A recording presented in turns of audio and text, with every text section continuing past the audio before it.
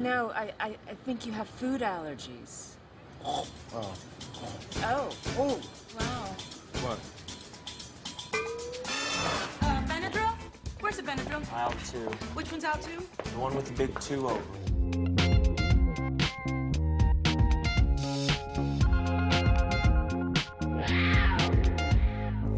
Hi, and welcome back to the Wild EM podcast, where our goal is bringing you better care out there.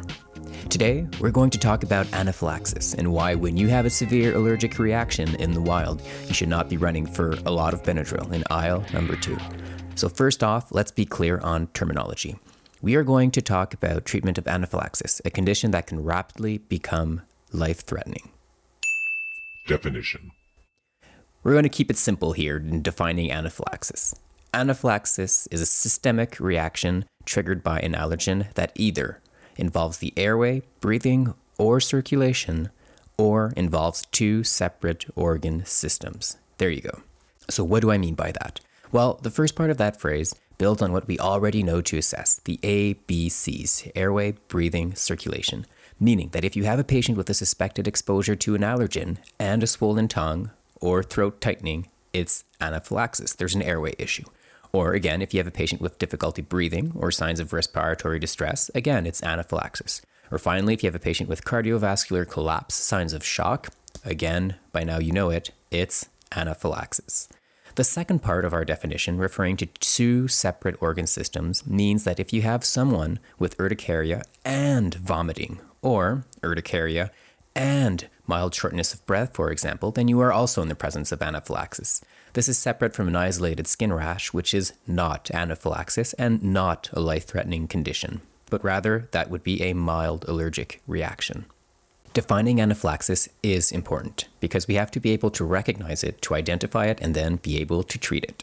Which brings us to Management.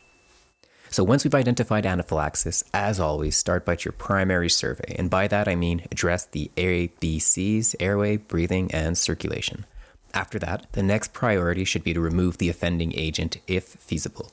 So, if you're in the presence of a reaction from a cutaneous source, you should remove it. Or if it's from a suspected ingestion and the patient is able to brush his teeth or rinse his mouth, then I would encourage him to do so as well to try and remove more of that potential allergen.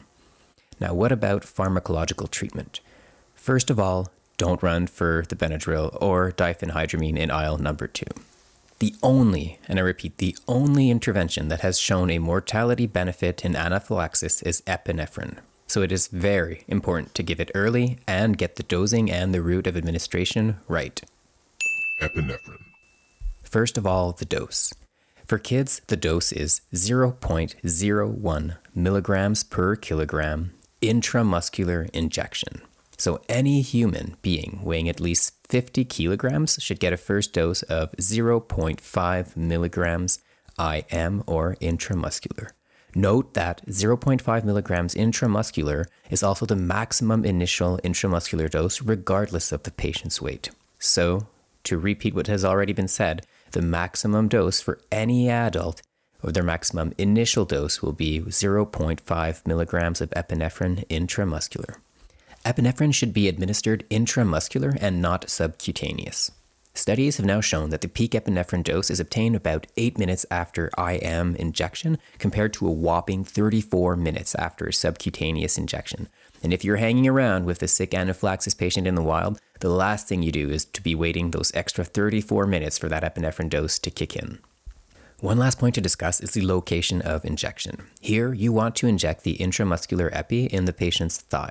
Though the deltoid or shoulder muscle is much more accessible, injection in the thigh delivers a higher effective dose of medication. This was studied by Simons et al. In the Journal of Allergy and Clinical Immunology. The results of this study show that an IM injection of epinephrine in the thigh compared to the shoulder resulted in plasma concentrations of epi up to 5 times higher. So how should we carry epi in the wilderness? If you're comfortable drawing up medication and doing intramuscular injections, having ampules of epinephrine will let you bring more doses and save space. If you are not used to these manipulations, I would recommend using a commercial injection device, which are often much easier to use in an emergency setting. It is worth knowing that certain commercial devices, such as the EpiPen, have additional doses that can be extracted from the device in the event that repeat doses are required and no other EpiPens are available. So there you have it. Treatment of anaphylaxis is epinephrine. Get the dosing right and aim for the thigh, and that's it for this week on the Wild EM podcast. Well, okay, we can talk about the other medications as well, but really, if you only want to take one thing away from today's podcast, it's that epinephrine is the only treatment that will save your patient's life in anaphylaxis. Antihistamines. Although diphenhydramine or Benadryl is often the first medication that comes to mind, ranitidine or Zantac can also be used in conjunction for treatment of the itchiness or pruritus and skin rash caused by an allergic reaction. But that is all you can hope these antihistamines will do for you. Treat the skin rash. And though unpleasant, no deaths have ever been reported from an allergic skin rash. This is further echoed by the Australian guidelines that even go as far as advising against use of antihistamines for the majority of anaphylaxis cases, as they can cause somnolence. And then after that, you're kind of stuck between wondering if the patient has become somnolent because of a progressing anaphylactic reaction and cardiovascular collapse, or if it's a side effect of the medication, which often leaves you with more questions than answers.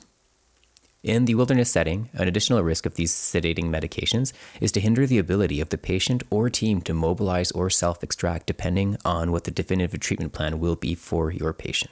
So, what does the literature tell us? A Cochrane review attempted to identify any randomized controlled trials looking at the benefits versus the harms of antihistaminergic medications compared to placebo for anaphylaxis and found none. In my mind, not a lot of arguments in favor of a drug that offers no benefit for mortality and will make your patients sleepy. Now, this side effect can be avoided by using second-generation antihistamine medications such as cetirizine or Reactine. But again, the main takeaway is that these drugs don't save lives. Now, full disclosure.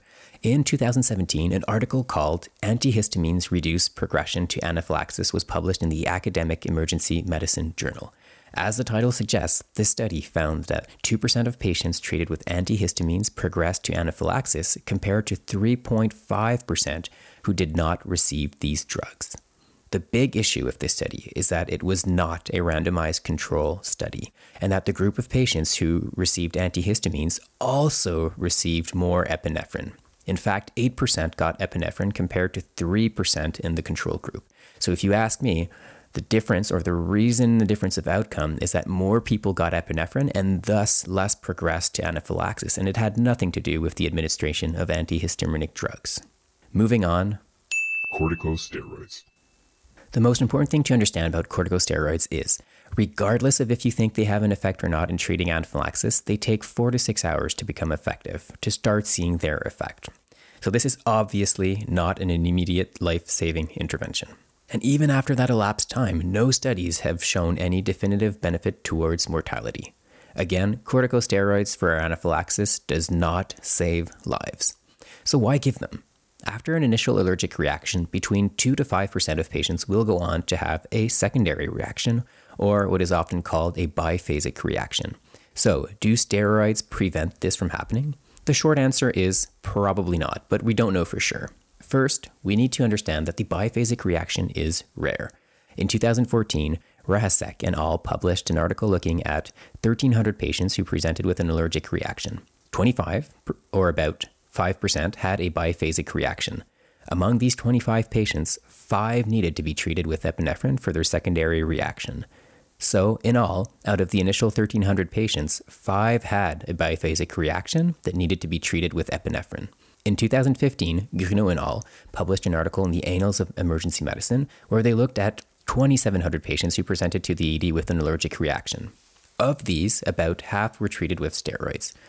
Regardless of if you were treated with steroids or not, in both groups, about 6% of patients returned to the ED in the following week for an allergic reaction type symptoms, or a biphasic reaction, so no difference between the groups if you were treated with steroids or not. Now, it must be said that as previously mentioned, biphasic reactions are a rare occurrence.